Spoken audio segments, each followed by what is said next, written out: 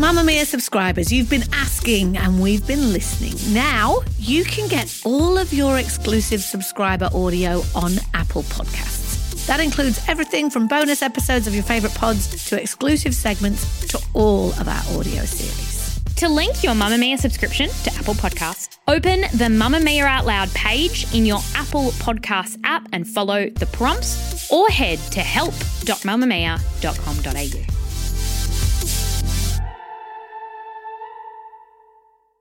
You're listening to a Mamma Mia podcast. From Mamma Mia, welcome to The Spill, your daily pop culture fix. I'm Kiris. And I'm Laura Brodnick. And today it is the interview that everyone is talking about. Buffy creator and former feminist icon, that's Joss Whedon, has finally spoken in defense of his legacy. But to be honest, he kind of fucked it. And now a bunch of A-listers like Gal Gadot are weighing in, and we are going to break it all down today. But before we do that, we have the entertainment news headlines of the day. I have news. What's the hot gossip? I want more headlines. So you might remember in November of last year, Laura Brodnick, model Bella Hadid posted that series of kind of 10 selfies of herself crying, and she posted that to Instagram, revealing in her caption that she'd been struggling for the past 3 years with her mental health. And at the time we spoke about it on The Spill, she was hailed for being really candid and open about her struggles. And this week in a new interview with the Wall Street Journal magazine for their My Monday Morning series, the 25-year-old opened up about the story behind that now viral post. So she revealed that she would have these depressive episodes and that her mum, former Real Housewife star Yolanda Hadid, or her doctor would ask her how she was. And instead of having to respond to the question in text, she would send them a selfie. And she said, "It was the easiest thing for me to do at the time because I was never able to explain how I was feeling. I would just be in excruciating and debilitating mental and physical pain, and I didn't know why." She continued, "When I posted them, it was to make sure that anybody that was feeling that way knew that it was okay to feel that way. Even though on Instagram things look so beautiful, at the end of the day, we are all cut from the same cloth. I feel like it was just good for me to be able to speak my truth, and at some point I wasn't able to post nice, pretty pictures anymore. I was over it." Talking about her mental health today, she's revealed that she still has good days and bad days, but that in sharing her story, she found comfort in the many messages that she received from her followers who were going through the same things, and that she remembers that each day when she leaves the house. 80s babies, hold on to your panties, because in the lead up to the release of the much anticipated Janet Jackson documentary, Janet, a new trailer has been released. So woven in between these archive performances and private footage are interviews with her family, including her mother, Catherine, siblings, and also famous friends, including Missy Elliott, Whoopi Goldberg, Mariah Carey, Paula Abdul, and Samuel L. Jackson, and many more. But it's the comments that Janet herself makes when asked about the impact of the molestation allegations against her brother Michael, her rise to fame, and the fallout following the 2004 Nipplegate Super Bowl scandal that are making headlines today. Here's the audio. This is a story about control. My father was very strict. My control. He was in charge of my life, my career. My father said, "You're going to sing." I want to be the one in control. I think I have to start being independent. Now I know I've got to take. Who are you closest to in the family? Randy. And Mike. Mother, how do you feel talking about Mike? I can't. Did the allegations affect you career-wise? Yeah. Guilty by association. Guess that's what they call it, right? They build you up. And then once you get there, they're so quick to tear you down. Justin and his team have been trying to contact us about you doing the Super Bowl.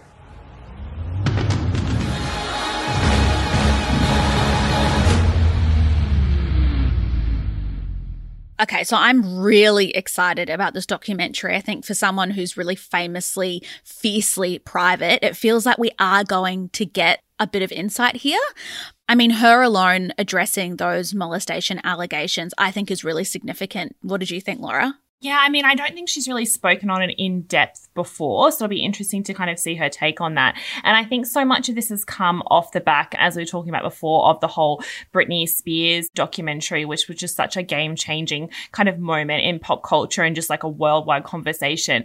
And Janet Jackson became the kind of supporting character, and I don't say that in a bad way, like she became such a big part of that story via association that I think people have really been out for the same kind of justice for her.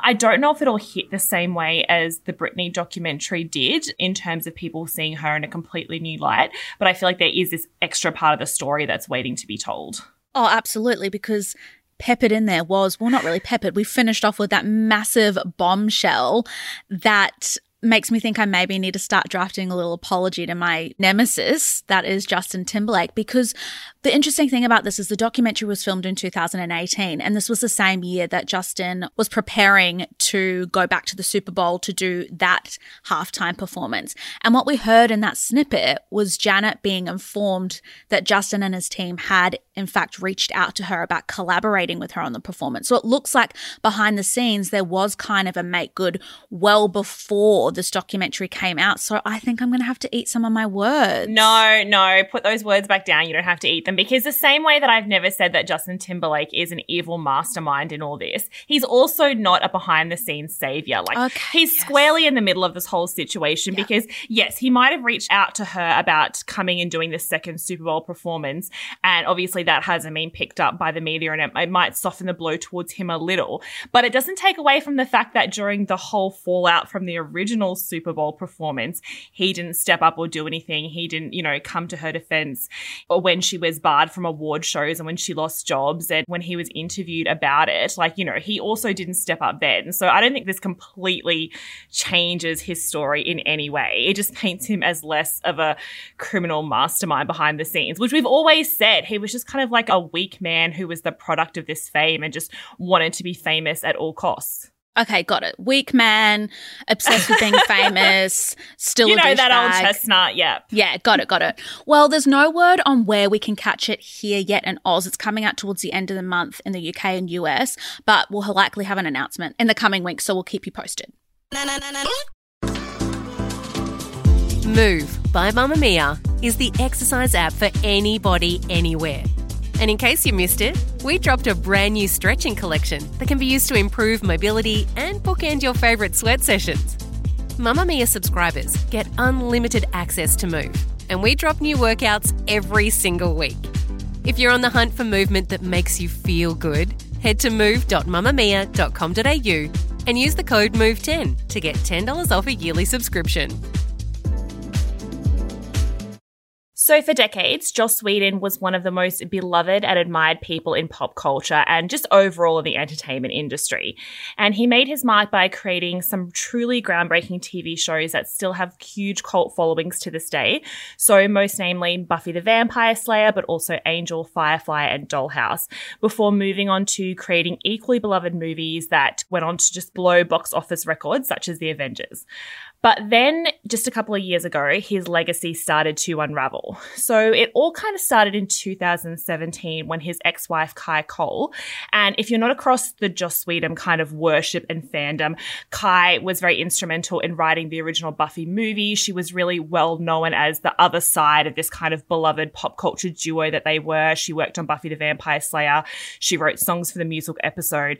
They were kind of seen as this perfect couple. So it was really shocking in 2017 when she wrote this scathing open letter about Joss on The Wrap, and she really condemned him and called him a hypocrite preaching feminist ideals and accused him of cheating on her throughout their marriage, including with many actresses from the set of Buffy, which he has confirmed that, yes, he did do that. Then in 2020, actors Ray Fisher and Gal Gadot, who had starred in Justice League, which was directed by Joss, claimed that he had mistreated them. And Ray Fisher actually described his behaviour as gross, abusive, unprofessional and completely unacceptable. He gave some very wide-ranging interviews of exactly what had happened to him on that set. And at the time, there was a lot of kind of blowback from the industry about what had happened. So now in this new Vulture article, Joss is speaking for the first time, and he's been kind of a recluse for the last couple of years since all of these accusations came out. He's been kind of hidden away in his mansion in Santa Monica. This was a man who, even during, big writers' strikes or the pandemic, was always churning out content and creating things, even if he was just filming it in his own home. He's been completely without a job, very quiet. I think he kind of did this interview because he thought he could explain away these allegations. And I think he and his team very much saw it as this huge redemption arc for him that was going to happen. But as Key said in the intro, he just completely fucked it up. And when you read this long-form interview, it's just a masterclass in how not to apologize. So the article itself is entitled "The Undoing of Joss Whedon, the Buffy Creator. Once an icon of Hollywood feminism is now an outcast and accused of misogyny. So how did he get there?" And it's written by Lila Shapir, who actually went to Joss's home in Santa Monica and spent a couple of days really talking to him and getting to the nitty-gritty of what he kind of thought about these accusations.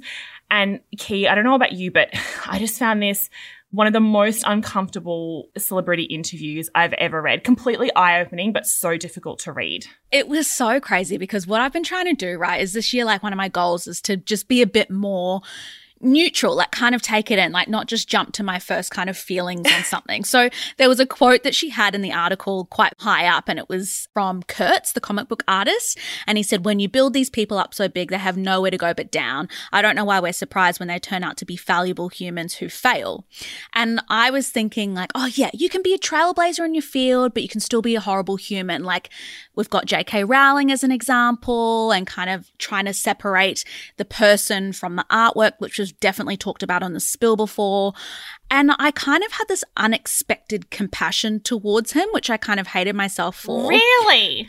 A little bit. Only till I got to the quotes because... Oh, yeah. That's the undoing of him. Right. That's it. Because he was talking about how he really wanted to defend his legacy, and I kind of really build him up in the beginning of this piece, talking about how the fandom and there's university scholars that are kind of dedicated to the craft of the Whedon universe. And in a touch of irony, he says that he's terrified of every word that's going to come out of his mouth. And he bloody should have been, because the stuff that he said about Gal Gadot and Charisma Carpenter were wild. Yeah, exactly. I mean, he's given this opportunity to and to set the scene. So the journalist goes into his home and she says that he looks like a broken kind of shell of a man. Early on in the interview, he kind of lets slip as they're kind of setting up to talk that he's been told if you ever get uncomfortable in an interview, you have to think about your answer to go to the bathroom, and then proceeds to go to the bathroom every 10 minutes for the rest of it, because every time she asks him a difficult question, he's like, "I've got to go." And then comes back and you're like, okay, he's gone away to compose himself, and then just comes out with the worst. I mean, he talked about his childhood, which, I mean, you don't want to go through anyone's pain and say oh, it wasn't that traumatic, but saying that his parents didn't really love him and that's why he abused actresses when he was older, I was like, this is just all such a long bow to draw.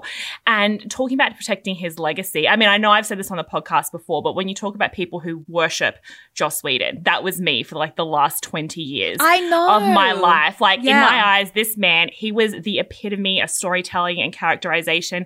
Everything I love about pop culture and entertainment, I learned from him. You know what I mean? Everything I love about storytelling comes from his work and his words.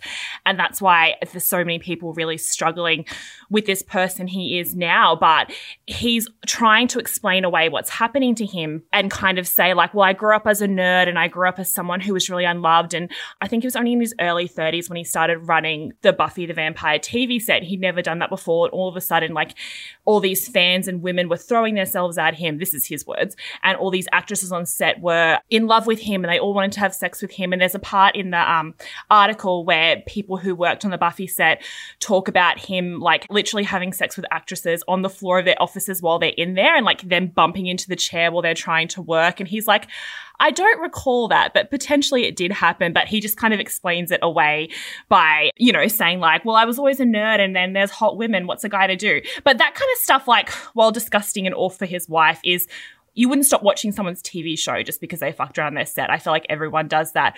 It's more the kind of behind the scenes cruelty that he puts people through. And like you're saying, one of the biggest kind of takeaways from this article has been the quotes that he made about Wonder Woman star Gal Gadot, who obviously she, was Wonder Woman. That movie was a huge success. And then she went on to star in Justice League, which was where they brought all the superheroes together. Usually that's a gold mine. This movie, it tanked. And then afterwards, when the Ray Fisher allegations came out, Gal Gadot also came out and said on the record, it was a huge deal for such a big star to say that he had threatened her career and said that if she didn't kind of fall in line and do what he said, he would end her and all this kind of stuff. And he's asked about that in this interview, and he said, I don't threaten people. Who does that? And then he wanted to say it was the worst thing he could have said. English is not her first language, and I tend to be annoyingly flowery in my speech. So he's trying to make it look like, oh, I'm just not a good communicator, haha, silly old me. But what he's actually saying is, this woman who doesn't speak English properly and can't possibly comprehend what I, as this creative genius, was saying to her, and now she's started this whole situation over a misunderstanding. And then he takes it a step further and he says, I told her jokingly that if she wanted to get rid of this particular scene, that she would have to tie me to a railroad track and do it over my dead body. And then he said that Gal blew it up into something about her saying that he said he would put her dead body on a railroad track. And it just doesn't track because Gal Gadot seems to really understand English very well. If you speak multiple languages, you're a very smart person. And, she does talk shows, she does long form interviews, she shoots big blockbuster movies. You can't do that if you don't have a grasp of the English language, if you're making these blockbuster movies in English. And I love her response because she didn't really kind of want to get into a big back and forth with him. She just emailed the magazine when they asked her about it and said, I understood perfectly. Yeah, I wanted to kind of scream the audacity for him to even bring that up. It was the only thing he could really use to kind of sway opinion about her is the fact that English isn't her first language. And I think that when you grow up as a white man who is actually talented. I mean, think about the confidence of a mediocre white man and then think about a talented white man. It's you're never going to be able to unlearn that toxic behavior because there isn't a world that exists where you aren't right. And when I was reading through this and just because obviously it's talking about his childhood and being raised and different things like that, it was very clear to me that his actual talent was using feminism to appear way more interesting than he was. He changed his name at university to bed women and then basically used this as the base of a successful career. He's obviously brilliant, but he's also super manipulative. He used the fact that his mother was a great feminist activist, that his first girlfriend at university, film scholar Janine Basinger, and then later the actresses that he bedded and then directed. It's very clear here that there's a massive thread of manipulation and coercion to a certain point. It's just wild that he, I wonder if he walked away from this interview and was great, legacy's back on track. I think he actually did until it came out. And the thing is too that Hollywood in general is very forgiving of men like him, as is the world. So I feel if he just hadn't done this interview, he just gone and made another movie, he almost could have sidestepped all this controversy as only a man in his position can. But now that he's come out and doubled down on it all, I feel that really was the final nail in the coffin for his legacy. And what you're saying about the way he kind of manipulates women came through so well in this article, because you had some actresses such as Gal Gadot and Charisma Carpenter who were very much no, I know exactly what he said. This man is evil. Charisma Carpenter, he fired her for being pregnant on Angel. That's a whole saga we've talked about before. And they were very adamant about it. But then there was so many other women interviewed in this piece. And one of them was Rebecca Ann Kirshner, who was a really well-known writer from Buffy, who's quoted as Rebecca X in the article. And she was almost well, yeah, he was abusive and he did some pretty awful things to me. But then she met with a journalist and she backtracked. And then she talked about some abusive things he did. Then she messaged days later saying, no, can I just say that he's actually a great person? And I was we're seeing this now in real time within this article of this woman, she worships him. as so many of us did, but she can also see his abuse, but she can't put them together. And that's coming out in the article because she keeps backflipping. And so I think in a way it's so good that Gal in particular, because she's such a force in Hollywood and she's in that position now where she can speak up, said this, because I think that has really going to stop him going on and making all these moves in TV shows like he would have done if this Vulture article hadn't come out, and has kind of stopped all these other actresses from now facing this. I mean, Charisma Carpenter called it cruelty, and I think when you read the article in full, that really comes through. Yeah, I am so deeply now alongside you in this whole saga. I find it fascinating, and I encourage all of our spillers to go and read this piece in full. We'll link it in the show notes to make it really easy, and then hop in the Facebook group and let us know what you think about the piece. Well, thank you so much for listening to The Spill today. While you're listening, remember to follow us so you never miss an episode, and then hop over and leave us a review. We'd love to start the year off with some feedback from our spillers, maybe some 5 stars. This episode of The Spill was produced by Laura Brodnick and Gia Moylan, with audio production by Rhiannon Mooney. We'll see you at mamamia.com.au. Bye! Bye!